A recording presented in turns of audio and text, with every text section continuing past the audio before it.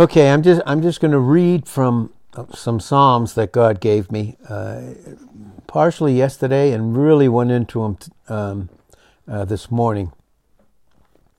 And really incredible. Now, of course, again, when we read the Psalms, obviously, we're not directly, in one sense, spoken to us, and that means isagogics. Isagogics is really, it's studying, allowing the Holy Spirit to take the word at that particular time when he was speaking to those particular people, but he can still use it for us. And that's the difference. He was speaking to them, but that's why the Word of God and these beautiful Psalms, they are for us. Because in all the positive truth that's in those particular Psalms, they are all written, obviously, in and with the Spirit of Christ, Him being the very Word of God in John 1 and verse 1. And again, that's why again, even in 1 Corinthians, and I'll just read again so that we can understand this, have a full understanding of what this was written for us. There's no question. There were certain things that God spoke and wrote to Israel at that particular time. But even in doing that, he still spoke them for us. And that's why in 2 Timothy 3 and verse 16, all Scripture is given by God's very breath. In God's very breath, his outbreathing, his very, very nature through the Word. And it's profitable for us. And so in 1 Corinthians 10, we see here in verse 6, it says, "Now these things were our examples." There where we learn God can still speak to us, those that are in Christ. We are positioned in Him. Nothing can change our position. But He still will use the Word to speak for us in our experience, and we can learn by it. So it says, "Now these things were our examples, or our figures or types, to the intent we should not lust after evil things, as they also lusted, and neither be idolaters, as some of them were, as it is written, the people sat down." Tell me this isn't the world system today. Has it changed, the world system? No, it's just gotten worse. You see? But the world system, and we know that Satan used Cain to establish the world system in Genesis 4:16 to 22. And has it changed even now? Read Genesis, the 4th chapter, 16 even to the end, but specifically to verse 21 and 22. You will see that the world system hasn't changed as far as people wanting to eat, to sit down, meaning they're not going forward, to sit down, to eat, to drink, and they rose up to play. And it's all about entertainment. You can see it right in Genesis, the 4th chapter. But even here, it's not changed. And that's what he's warning us. He's warning us through this. Then we see in 1 Corinthians 10:11, it says, "Now all these things happen unto them for types, and we're to learn by them. And they are written for our admonition." Do you see the word "for"? You see? That's the difference between the two. He was speaking to them, but it was still for us to understand in our experiential growth. So they were written for our admonition. Do you see that? That's what, again, all Scripture is given for us. In 2 Timothy 3 and verse 16. "Upon whom the ends of the age," if you see world there, it's age, the particular time period, "are come." Think about that. For us. "Upon whom the ends of this particular age are come." Listen to that. Isn't that amazing? "Wherefore, let him that thinks he stands take heed, lest he fall." And then it goes into, "There is no temptation taken you, but such as is equal to every man, saved or unsaved. But God is faithful to us, who will not allow you and I to be tempted above that which we are able, meaning he'll always give us a supernatural ability and power through the word that Christ is by the power of the Holy Spirit. But with the temptation, also make a way to escape. To escape what? The world system from entering into us, into our thought life. And so, again, that we may be able to bear up under it as men of God, as women of God. So wherefore, my dearly beloved, flee from idolatry. Idolatry. I speak as to wise men. Discern you what I'm saying. So here in Psalm 73, we're going back to God is addressing. He's addressing the psalmist and Israel in their present condition as a result of them just not obeying God. So Psalm 73 verse 1 says, Truly God is good to Israel. Was he anything other than good to them? So God is good, and how do we experience it today? How do we experience the goodness that God has given us through his precious Son? Even as such are a clean heart, which means our mind. I think it's interesting when we look at this. When Jesus was speaking again, and he was speaking to multitudes, he was speaking to his own, he was speaking to the Pharisees, the Sadducees, and the Essenes, who all came together against him. But when he was speaking that, he spoke that to them. And what he said to them is, store up treasure. Store up your treasure. Not earthly treasures. Store it up. And that's Christ in us, who is the treasure. In 2 Corinthians 4 and verse 7. Store it up. That's what he said. Store it up. Store up the treasure. What is the treasure? What is the treasure? But the very word of God. What's the treasure? It is the very word of God. What's the greatest thing and the only thing that we're taking off this earth when we go to see him? It's the word. It's the treasure of the word. What do I form my plan and my schedule around? Oh, God. Oh, Lord, help us. But that's what he said. Jesus said in Matthew 6 and verse 21, he said, for where your treasure is, notice this, there will your heart be also.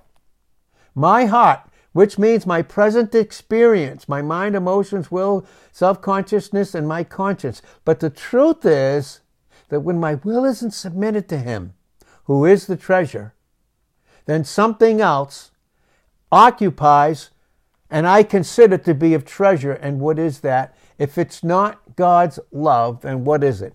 It's some form of a lust. It's simply some kind of a lust pattern. I'm trained to think that way. And so here he says, the psalmist says, but as for me, my feet were almost gone. How many times maybe we had thought that? My feet were almost gone. My steps were so close to slipping. But thank God for us. And he was teaching true Israel, by the way. True Israel. You'll see that in Romans 9, verses 4 to 6. And you will see it in Galatians 6 and verse 16. Even those that he considered to be true Israel. Truly, those that were his. Truly, he said, he would say to them in Deuteronomy 33 and verse 27, he said, when you fall, he said, underneath are the eternal arms, so that even you and I in Christ, we may experience falling in our experience, but never in our position. But that's what makes our time. Our time is so important. Time is such an important thing. But again, underneath are the eternal arms. In the Hebrew, really it states that underneath the bottom that you think you fall into, underneath are his eternal arms. And of course, that's our position in Christ, just as much as it was for true Israel. But again, we see here, he said, that my steps had almost nigh slipped. Look, now listen to what it says.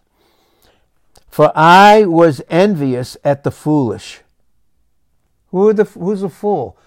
Their whole thought life, in Psalm 10, verse 4, okay, their whole thought life, every thought is no God. That's what it says. The fool has said in his heart, no God. Listen, if you have a mind and you still have a will and you're able to make decisions, you know, I don't care, saved or unsaved, you know God. He's revealed himself to you. You can be sure of that. Outside of being a child that didn't reach the age of accountability in the perfection of God's plan when he does cover them and take them home, or if you were born with some kind of a disease or something that would affect you from functioning in free will, fact of the matter is, you do know God. He's made himself literally, and that even in 2 Peter 3 and verse 9 and Ezekiel 18, 23 to 33 make it clear. He's not willing that any should perish. So how would they not? By knowing him. Simply by knowing him. So again, but who is a fool? A fool. A fool makes themselves to operate as a God and be equal or even above him. In Psalm 50 and 21, he said, you thought I was altogether like you. How many think they're led by the counsel of God and doesn't have a thing to do with them and still use scriptures and ways out to do it? When it says in Psalm 10 verse 4 in the King James, God is not in all their thoughts, meaning it's not in some, not at all. Not that they don't know him, but in Psalm 14, 1 to 3, and Psalm 53, 1 to 3, the fool has said in his heart, no God, no. Nope. You know why? Because in Proverbs 14:12 and 16:25, there is a way that seems right unto a man, but the end of those ways are the ways of what? Death, which speaks of separation. And can a believer be born again on their way to heaven, but live separated experientially from God? And how would that be? But not by the love of God that would be their guide and their direction through the Word, but it would be lusts. The lusts of the flesh, the lust of the eyes, and the pride of life. And we can see that, what happened in the garden in Genesis 3 and verse 6. But right up until first century in 1 John 2 and verse 16, we see it very, very, very, very clearly. Very clearly. Well, he said in Psalm 73 verse 3, he said, I was envious at the foolish. Who's the fool? They live by their own self-interpretation of God, apart from the Word, or even use the Word to do it. And you'll see that in Proverbs 18, 1 and 2. You'll see it. That's who a fool is. A fool is one who lacks wisdom. If you lack wisdom, you don't have the protection of God's love, because God, in who he is in love, always functions towards us in wisdom. Why don't we ask? Because do we really want God? In James 1:5, if you really want him, you will ask. You will ask in James 1:5. But here we see this true. He said, I was envious at the wicked when I saw the prosperity of the wicked. Do you see some now that are so far removed from God, it doesn't seem like they have a care in the world. They're not going through anything. They have enough money and everything. They seem like, and here I am in this trial and what I'm going through. You ever think of that? And then we start to think it's strange in 1 Peter 4:12 that this fiery trial is trying us. Why? Because we have the gold of Christ in us, and he's separating all the foolish, lustful, evil pride things that we will use in the material sense to replace him. And even those thoughts, he comes in. Even in those thoughts, he does that. He comes right in to separate them. And when I no longer want the separation in Hebrews 4 and verse 12, how do I walk in spiritual warfare? In Ephesians 6:10 to 18. Well, when I saw the prosperity of the wicked, well, verse 4, for there are no bands in their death. It seems like they have it made, but their strength is firm, meaning fat. They don't look like I look at what my life right now as a Christian, and I look at other people. Really? That's the measure of my success. It's so interesting. No, look at verse 5. They are not in trouble. They don't have troubles like we do. They don't. Why? Because who does God use the enemy to trouble? Those that are his. In Job 23 and verse 16, the Almighty troubles me. Why? To make my heart soft. To cause the distance between the lust and his love. That's what he's doing with us. We somehow think we're still supposed to have prosperity on this earth. We think so. We do. When we are a heavenly people. And this whole world system. Oh, gosh. Truly, truly, truly, in one moment, we could go to bed tonight and we could think we could wake up tomorrow and everything could be the same. Well, I don't know about you, but have you seen lately what's going on in our country? Oh boy. And the freedom we still have to this moment to seek true treasure.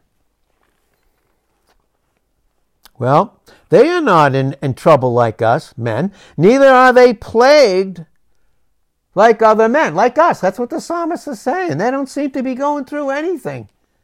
Well, why? Therefore, because what? It's their pride that compasses them about as a chain. And that's what pride is. It's like a chain. That's the will not submitted. It's like a chain and keeps us chained, and we keep functioning year after year in the same things. And why are we even doing them? What is the motivation for them? Violence covers them as a garment. Has it happened? Maybe not yet, but will it? Well, who's the God of this world? Who caused all the violence? In Genesis 6, verse 11. Who caused all the evil? In Genesis 6, verse 5, and in Genesis 8, verse 21. Who causes all the evil in this world system? That somehow this world system changed. Like somehow we're going to get up tomorrow morning. Listen, by the time we get up tomorrow morning, truthfully, in this world system, we've lost freedoms, and we think we haven't. Oh, boy. Oh, boy. You ever hear about what's happening with the banks? You see where everything's heading? Do you see where everything is heading? The one world government? We see where that's heading right now. Right now. Right now. What are we going after? Boy. Well, their pride compasses them about as a chain. Violence covers them as a garment. Their eyes stand out with fatness. It means it's just so proud.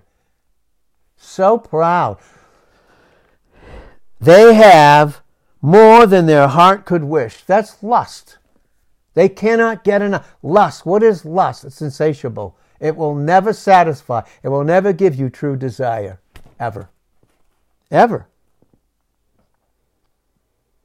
They are what? They are corrupt and speak wickedly concerning oppression. They speak loftily. They speak loftily. Doesn't this remind you of the enemy? The spiritual conflict that went on in Isaiah 14, 7 to 17. That happened in Ezekiel 28:15 to the end of the chapter. Do we see what happened? It's brought out clearly. We were born into a spiritual conflict. That's what we were. And thank God we were born again. Some as much don't want to hear that and believe it. We were born again. New life. New life in Christ. In 2 Corinthians 5 and verse 16, we're not to know any man after the flesh. Meaning the flesh, we're not to judge or accuse, but there's nothing in someone else's flesh, never mind that my own, that should be a source of what we think is something that's okay. It's not. It's not. All things, are they in the process of passing away about who we are in Christ, or have they passed away? And yet we still go after them? Oh, Lord. 2 Corinthians 5:17, old things are passed away. All things are new in Him. Huh? They speak loftily. Verse 9. They set their mouth against the heavens. Well, where did that start? In the angelic conflict. When Lucifer became Satan. And who's the God of this world? Do we think that's changed? 12:31 of John, 14:30 of John, Ephesians 2:2, 2 Corinthians 4:4, the God of this world. What do we think the God of this world means? What's that mean? He entraps Christians to live in the world, spend their time in the world, occupy with the things of the world. Listen to what it says in 2 Timothy 2:1-4. We're in a battle. We are in a battle, spiritual warfare. How should we live? Well, this is what it says. Function just like the world, and it's okay too, you know. No, it's not. 2 Timothy 2:1. You therefore, my son, be strong. Where's our strength come from? What we have materially? Be strong in the grace that is Christ Jesus in you and you in him. And the things that you have heard of me among many witnesses, the same commit you to faithful men, who will all be able also to teach others. To teach them what? Business? You're going to teach them business? Really? No, the Word. That's what it says here, the Word. To teach others. You therefore, boy, I wish young people could hear this one. I wish certain people could hear this one. And I need to hear it. Listen, I mean this, I promise you. I need to hear it. I want to make that clear, okay? You therefore endure hardness. What? As a good soldier of who? Of Jesus Christ. No man that wars. That's in this spiritual conflict. Ephesians 6:10-18. No man that wars entangles himself with the affairs of this life. Whatever you do, whatever your family does, need to know it's God. Need to know it's truly Him. Truly Him. All of us do. Don't get tangled up with the affairs, the details of this life. What are we preparing ourselves for? What are we preparing those that we preach and teach to, as God teaches us? What are we preparing our families for? For what? What is it? What are we preparing them for? Do they get the Word? Now, honestly, I want to ask that. Do we, all of us, and do our family members, do they get the Word enough, truly? Or is it other things that get in the way? Is it the affairs of this life? And only God can literally convict us of the reality of those things. He's the only one that can do that. But He uses the Word to do it. No man that wars entangles himself with the affairs of this life, that he may please Him who's chosen him to be a soldier. What? A soldier. What kind of life does a soldier live? What kind of life does he live? A civilian life like the rest, does he? The way the rest of the world lives? Does the soldier live that life? Is that not who we are in Christ? Is it? Psalm 73, verse 10. Therefore this people return here, and waters of a full cup are wrung out to them. Oh boy, what the enemy has planned for believers that don't go forward. I don't know what we think. Honestly, I really honestly don't know what we think. Remember what Jesus said? Remember what He said here, and I'll read it. In John 12th chapter, this is what Jesus said. In John 12, and we'll see it here. In verse 35, Then Jesus said unto them, Yet a little while is the light with you. Walk while you have the light. Well, how do we teach them to walk? How do we teach them to walk? Walk while you have the light, lest darkness come upon you. What do we think that is? Is that the world system? Satan, who's the author of it? Lest darkness come upon you, for he that walks in darkness knows not where he goes. Listen, 2 Corinthians 4, verse 3. If our gospel be hid, and that's all the person of Christ, who he is and what he's accomplished. That's not just salvation, although, of course, it's important. If our gospel be hid, it is hid to them that are lost. How do believers get lost? World system, lust patterns. Don't want to endure hardness anymore. When it's over for people taking care of me that I can rely on, when that's over, boom, it's time to go. Because they walk in darkness and they know not where they go. You may think so, and I may think so. You may think so, but he knows not where he goes. You know why? Because who does the devil deceive? He deceives the whole world. Can he deceive the Christian that walks under the power of it? Absolutely. Well, I don't know how much time we think we have. Well, while you have the light, believe in the light. And you know that means receiving it and submitting to it. Lest that you may be the children of the light. These things spoke Jesus and departed. And guess what? And he hid himself from them. Oh, boy. Meaning, here's the word. I spoke it to you. Now it's faith. Without any excuse. It's total dependence without any excuse in John 15 and verse 22. I've heard things like, oh, this man's really going through it. Maybe you should reach out to him. He's depressed and going through it. Okay, I reach out. Then I find out, well, what now? Oh, no, he's doing great again and he's back in the same place again. Oh, Lord, help us. Lord, help us.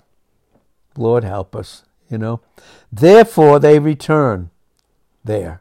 Where do they do? The people return right back to the same old lust patterns. Right back to the same doing the thing, year after year, doing it, the same thing, day after day, year after year. Yep. Same thing. I don't know what we think we're investing in. The greatest thing you could invest in yourself and those that hear you preach and in your children is the Word of God. Period. Period. First and foremost, before another thing, because in Isaiah 40 and verse 8, and Matthew 24 and verse 35, heaven and earth are going to pass away. Everything. But my word will not pass away, because it's forever settled in heaven. It is forever settled in heaven. There's no question about it. And where are we located? We're in this world, but are we of it? Are we of it? Oh, they're doing great now. I don't know. Are they coming to hear the word of God? Are they living in obedience? And they're doing great? Are they? I'll tell you what, if they're not, God is still getting them to a place where they'll come back to it. I can guarantee you that right now. I can guarantee you that right now. Because I know in my own life. And they say, how does God know? And they can say to you, as one who God has placed in their life for the word to flow through, how do you know? All they're saying is, how does God know? How does he know? How does God know? And is there knowledge in the Most High? In other words, is there any value in that? I mean, is there any value in the Word of God? Or has something else got me? I can tell you, the enemy has used the lust after money more than anything to get young people from going forward with Christ. Young people in their 40s and 50s, young people. He's got them occupied with that. Why? To pierce them through with many sorrows in 1 Timothy 6, 9 and 10. Because the inordinate affection that the enemy uses money to attach to you is the root of all evil. It's a root. I've seen it destroy more people. Oh, they're doing fine. Really? I don't know about you, but I know when I don't have the word and I'm not submitted, I'm not doing fine. I may have money, I may have a job, I may have everything, but you know what? If I don't have Christ, what does it profit me? 1 Corinthians 13, 2 and 3. Where's my true value? It's in the word and it's in Christ. Unbelievable. Gosh. Well, behold, who are these? The ungodly. Now, I know in 1 Timothy 6:6 it says godliness, that's experiencing who I am in Christ, is great gain. But can I be ungodly in my behavior? Not my character in Christ positionally in 1 John 1:7, but in my experience, in my conduct, in my behavior. Oh, he's doing great. Really? I mean, you're okay with the... And you think that's okay? And somehow you think that's fellowship. If it's not Christ, it's not fellowship. 1 John 1, 1 to 3. I don't know. What do we think fellowship is? Being like the world with each other as Christians? It's a wake-up call for us. It is a wake-up call for us. That's Ephesians 5, 13 and 14. Awake you that sleep. And Ephesians 5, and Christ will give you light. He's given us counsel and understanding. And he's teaching us, all of us, here. Behold, these are the ungodly who prosper. Look what it says in verse 12. In the world. Yeah, how long does that prosperity last? In the world, they increase in riches. Verily, I have cleansed my heart in vain. Have you, and washed my hands in innocency. Now, think about it. Think about it. Well, we can say that. We can say in our experience when it's not Christ and we think about ourselves. Look at them. I'm kind of envious. They don't have to go through what I'm... You're really envious of them? Because they don't go through things like you go through? Well, who do you think God chastens? Those that are his. That's love. Who do you think God brings in the test? Those that are his. Period. Why do we think that's so strange? We think it's strange to not live like the world? You think that's strange? If we don't? Jeez. Oh, boy. What would we do with our time? And that involves everything about us, by the way. Everything about the details of life has to do with time. And what do we use it for? Is it the word? Is it? They increase in riches. I've cleansed my heart. But listen, verse 14. For all day long have I been plagued. And what? Chastened every morning. That's a bad thing? Who does God chasten? In Hebrews 12, 7 and 8. He doesn't chasten those that aren't his. Those are called bastards, the product of illegitimate relationship. Can I live that way experientially? And God's going to be okay with that. In my loved ones? I'm okay with that. Oh, help us, Lord. Help us, Father. I'm chastened every morning, thank God.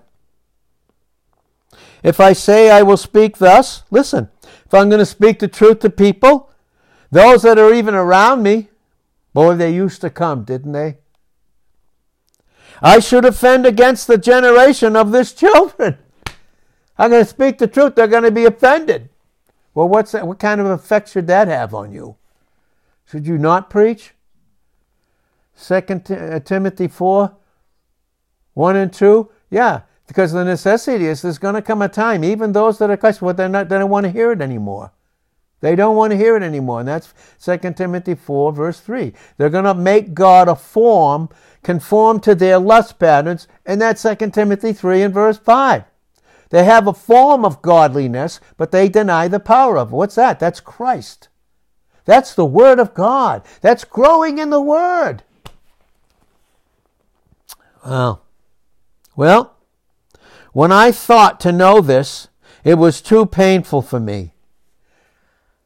I know what I should do. Then I see these. I see the unsaved world. They don't seem to be going through anything. And look at me. Yeah, are you of the world? No. So why do you try to live that way? They're of the world. And then you have those that you even give the word to, and they could care less. They get offended.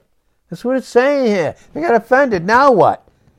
And then when I thought to know all this, what was it? It became too painful for me. Then what? Until I went into the sanctuary. I don't know. Where is God dwelling right now? In this particular time that we're in. He's dwelling in individuals that make up his church, the local assembly. Listen, the local assembly is to be your occupation. And those there. It just is.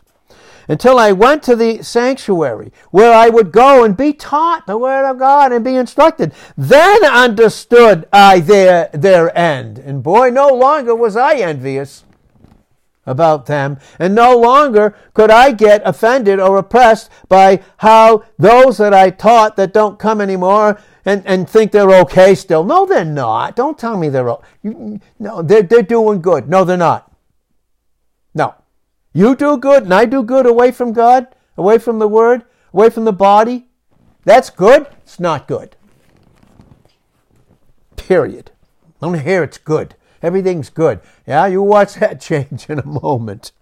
Then I understood their end.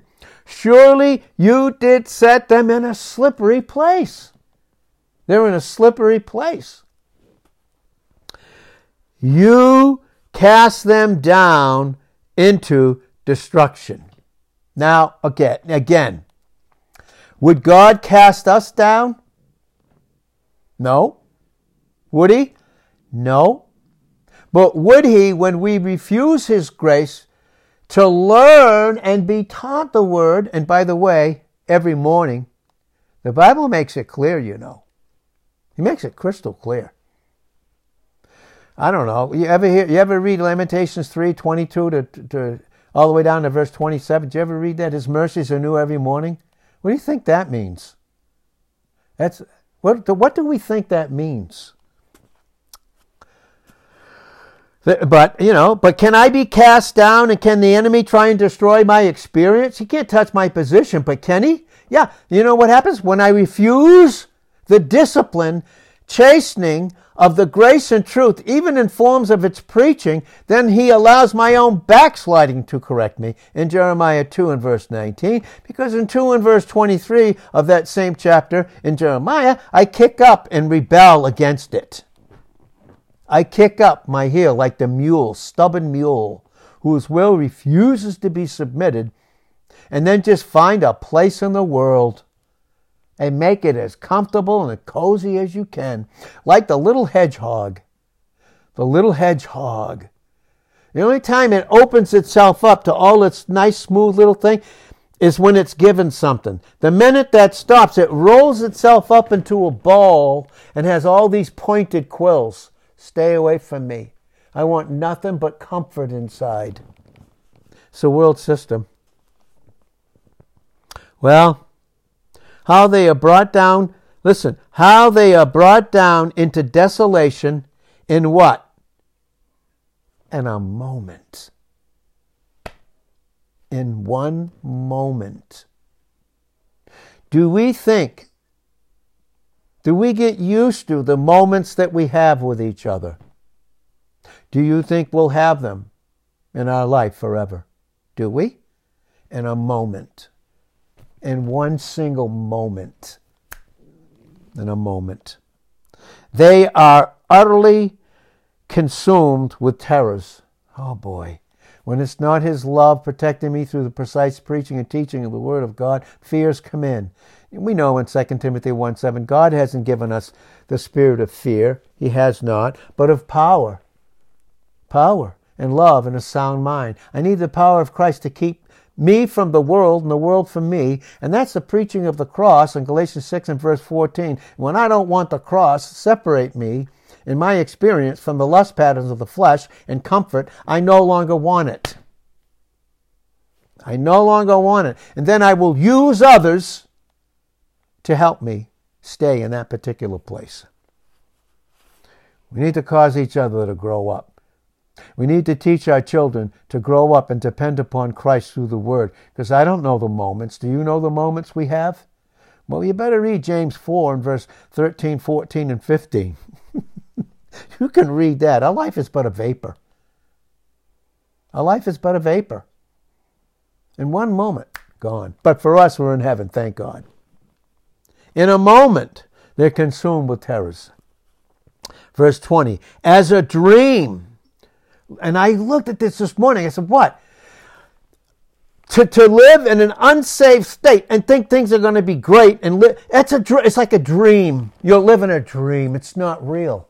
There's no reality in it. I went, oh my God, it's not real. You know why? Because it's not God. I have all these dreams and all these plans. Is it God?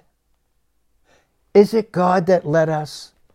Did He lead me last week? Did He lead me Monday, Tuesday, Wednesday? Was it truly? Did He lead me? Was it Him leading me? Was it? Was it about the Word? First and foremost. As a dream when one awakes. Oh boy. You imagine dreaming, everything's the same. There is no God. Psalm 14:1, 53 verse 1. The fool has said, no God, we don't want you. Psalm 10:4, Psalm 50:21, no. And then they wake up and there He is. Reality's facing them. Oh Lord, when you awake, oh boy, when you're awakened to my now, then you will despise their image. God despises anything that's not of the image of His Son that He's actually given us so that He can reveal Himself through Him, through Christ, by the power of the Holy Spirit. That's why in John 1 and 2, the Word was put on, tabernacled Himself in humanity as the Word and came to us. And this is why we have this. God's going to be known. And thank God, we know Him, supposedly. We know Him positionally. Do we know Him experientially? We already know Him. But the world that refuses to submit to Him, that don't want anything to do with His image, and that means they don't want anything to do with Christ. That's the only way God gives us His image is through Jesus Christ. And I don't want Him. Did you know the world cried out? The religious world that didn't want anything to do with God. That's Cain and the whole world system. The religious world. They don't want a relationship with God and accountability and responsibility. No, with a cross that would separate them from the world. They want a God of this world. That's 2 Corinthians 4:4. That's what the enemy does to believers. And they get lost. And they get confused. And they start going by what the world has and versus what they have and what they teach others and how it affects them. Well, they have a dream. When you awake, you will despise. They said in John 18:40, the religious crowd said, not this man. And who did they give Him over when they cried out in John 19 verse 15, crucified Him? They hated the revelation and manifestation of the image of God. And do we think our flesh is any different than the unsaved state? We're not. It's in us, but we're not of it in Romans 8:9. But can we function in it? Well, yeah, that's Psalm 8 verse 4. I mean, that's Romans 8 verse 4 through 8. This is preciseness. This is preciseness. And how many truly want it? Truthfully, I'm telling you how many want it. I'll tell you how many wanted it this morning. 4. We're 2 or 3. I'm telling you straight out. Okay? Does it have to be that way? Are we settling for that? Let me ask you a question. Are we settling that for our family? I mean, if it's not okay for us, why would it not be okay for your family? What? What keeps that from happening? I don't know. Really? Preciseness. Well, they hate His image. And we know that image is Christ. Read Hebrews chapter 1 through 3. One who created everything. Well, he said, thus my heart was grieved. Why? When believers don't want to function in Christ, their true image in them, how do they know themselves now? After those lying lust patterns. In John 8, verse 44, he deceives the whole world. And he is their daddy, even the unsaved world positionally. But oh, how he likes to affect the believer experientially, to daddy them in their experience, to be their father, and to do those lusts of their father that are based upon lies. Because a lust is based upon a lie, meaning you'll never be satisfied. What makes us think that? Thus my heart was grieved, and I was pricked in my emotions. The word was pricked. Remember Paul? When he was Saul, he had the word of God it pricked him. It had to pierce him. So foolish was I to think that somehow I lose out by how those even that I teach don't want anything to do with it. How foolish I was. And the unsaved, to compare myself with them just because for a time they have riches and don't think they have to go through anything. What are they headed to without Christ? Where are we headed to? A place on this earth of comfort without Christ? Is there any comfort without him? In 2 Corinthians chapter 1, verses 3 through 6 through 7? No. And to comfort us, what does that mean? There's going to be suffering here. And that suffering is the thing that separates the lie, the dream, from the reality. So foolish was I was ignorant. I literally didn't know because I stopped thinking with him.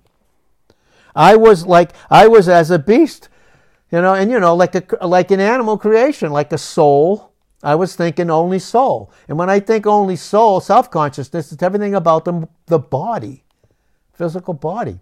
No wonder the prayer was in 1 Thessalonians 5, verse 23, I pray God your whole spirit, soul, and body be preserved blameless.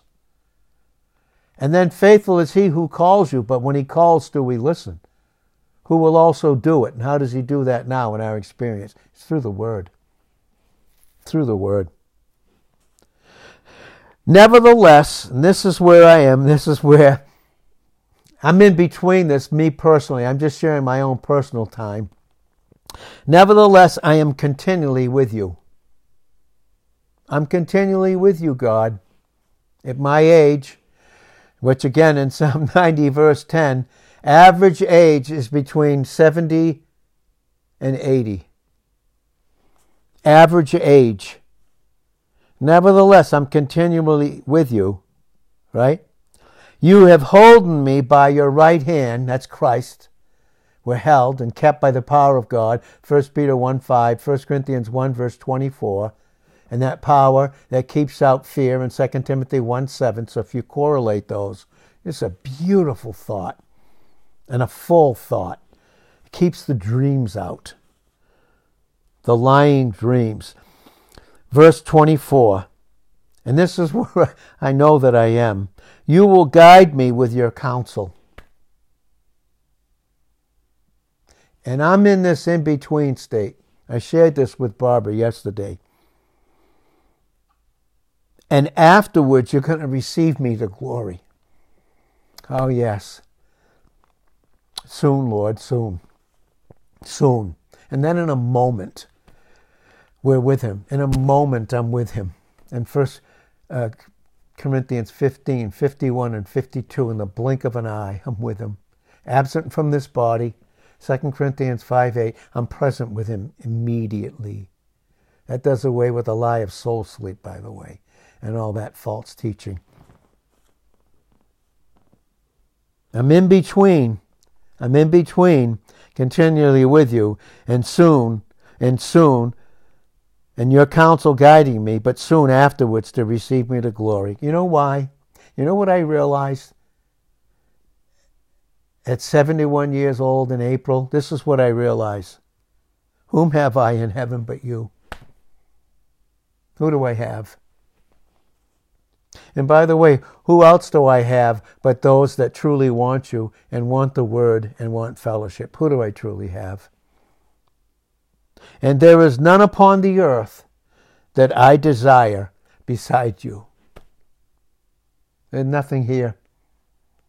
There's nothing here. Nope. My flesh, my physical body, and my heart at times, they fail. But God is my rock. He's my strength. Christ is my foundation. What am I building on? In Matthew 7:24-27, what is my family building on? Is it for eternity? Is it the Word? He's the strength, the rock of my heart, and my portion forever. For lo, they that are far from you, experientially, not positionally, will perish in their experience. You have destroyed all those that go a-whoring from you, and that's not us. That's the unsaved. But it is good for me to draw near to God. Oh, how we need to draw near constantly. In James 4:8, draw near to God. Well, who's those that draw near? God resists the proud, but he gives more grace to those that he's humbled. Now submit yourself to God. Then you will resist the devil, the one who keeps you from Christ, with everything under the sun, you name it. And he'll flee from you. Then you can draw near to God. And he'll draw near to you. Then you can cleanse your hands, whatever you're occupied with. You can cleanse your hands, you sinners, and then you purify your heart, your minds, from being double-minded. Some of the world and the Word. I don't know, what's a little leaven do? But it is good for me to draw near to God. I have put my trust in the Lord God, that I may declare all his works and not get involved with any other kind. You know, I read these things, and I don't know if I can remember them, but I wrote them down as God gave me these things. Everything for the believer about this world system, everything about this world that we are in now, Satan's world for a time, is preparing us for the world to come. I read a guy from the 1800s, and this is what he said. He said, even it's good, even in serving God in a spiritual way, it still seems in this way of the world. But he said, in my spirit, this is what he said. He said, in my spirit, I've already crossed the river. I'm on the other side. I belong to a different world. I honestly think that with me. I in this sense, I just don't. You know, I don't. Because everything about this world, God's going to teach me through the flesh what I'm not, and the pain that it brings, and the destruction and the perishing sense in my experience is preparing me for the world to come. Again, we've given this illustration. It's like those big, beautiful hot air balloons. They are tied with ropes, stakes to the earth. And the enemy wants to keep us there in our experience. Everything that's in my mind, my planning, it's all about the things of this earth, these material things, how I can make my life better on this earth. And they keep us bound to the earth. It's very interesting. Do you know, even the tabernacle, in Numbers the 4th chapter, and you'll see it, and even Exodus, that pinned the tent where those people lived, and we live in these tents. They had silver stakes. They were made of silver to keep them redeemed from the earth. Well, you know what he does when you get older? This is what he does. Little by little, because he loves us so, he's releasing those ropes. He's cutting every cord that keeps us attached to the earth. He's cutting them off. And then sometimes when we're on our way up, and that's what I believe this man was saying. I'm still here. He was saying, and when I read it, I'm like, oh my God, that's me now. He says, I only have strength. Honestly, it's what he said. I only have strength for study work, meaning for his counsel. And he was writing books and stuff. It's all I have right now. He said, but as far as my spirit, I'm already crossed over. I'm already crossed over. And so it's like, and finally he cuts all these things that keep us earthbound in our experience. And then that balloon, it starts to go off. We're not there yet. But as we get higher and higher, and we want to go higher, you're going to take all those sand things that you carry with you, those burdens, and you're throwing them off. And so finally in Psalm 90 and verse 10, we are cut off. We soon fly away. And we go into his presence. For me personally, my personal testimony is I am in the in-between in Psalm 73:24 because of 25 and 26. Because of that, I'm right in between there. Based upon Psalm 90 and verse 10, I feel it. I don't have strength for much anymore. But boy, it's still the Word. It's still His Word. It's His counsel. And I'm awestruck at it. I'm awestruck. I don't have it, and I'm not supposed to. I don't have it for anything else. And that's not boohoo, that's awesome. That was Paul, Philippians 1:21-24. 24. And it must be still needful for me as it was for him, and needful for others. But I am telling you, as far as my spirit is, it's on the other side. There's nothing here. There's his church and those that I love and deeply desire to fellowship with and hunger. Oh, come on. God would pour out the blessings and riches of his word and then not make it available for you. Oh, stop it. I don't believe that at all. I don't believe it. I just don't. We can call it whatever. But I know one thing. He will make a way for us. He will. He will make a way. But I don't know about you. And Barbara and I have said this. It's the truth. And it's true in my life. More people that I had an intimate, true experience with, more of them are in heaven than those that I know on this earth. And you know something? Truly, those that want me, and I mean that's Christ in me, in an exchange, and that we need to have with each other, they're very few. Truthfully, they're very, very few. They're very few. And but thank God, in Psalm 17 and verse 15, the psalmist said, oh boy, when I awake, finally, when I awake from everything about this earth, and I'm in your presence, oh, how beautiful it is. How beautiful it is. And boy, I believe I'm just on my way. And he's teaching me to throw out those things that interfere with the word in my life. And I'm on my way. And I don't mean to boo-hoo. I don't. I'm on my way. In Psalm 90 in verse 10, we are soon cut off, and we fly away. Yes, into his presence. And Father, we thank you for the reality of your word. And oh, how we have the light of the word just for a short time, a little while. Look in the Gospel of John. Look it up. How many times Jesus said, you have me for a little while, and I'm only here for a little while. And then I'm gone. And then I'm gone. Father, we thank you and praise you. Thank you that this is foremost the most important thing about us. We thank you in Jesus' name. Amen.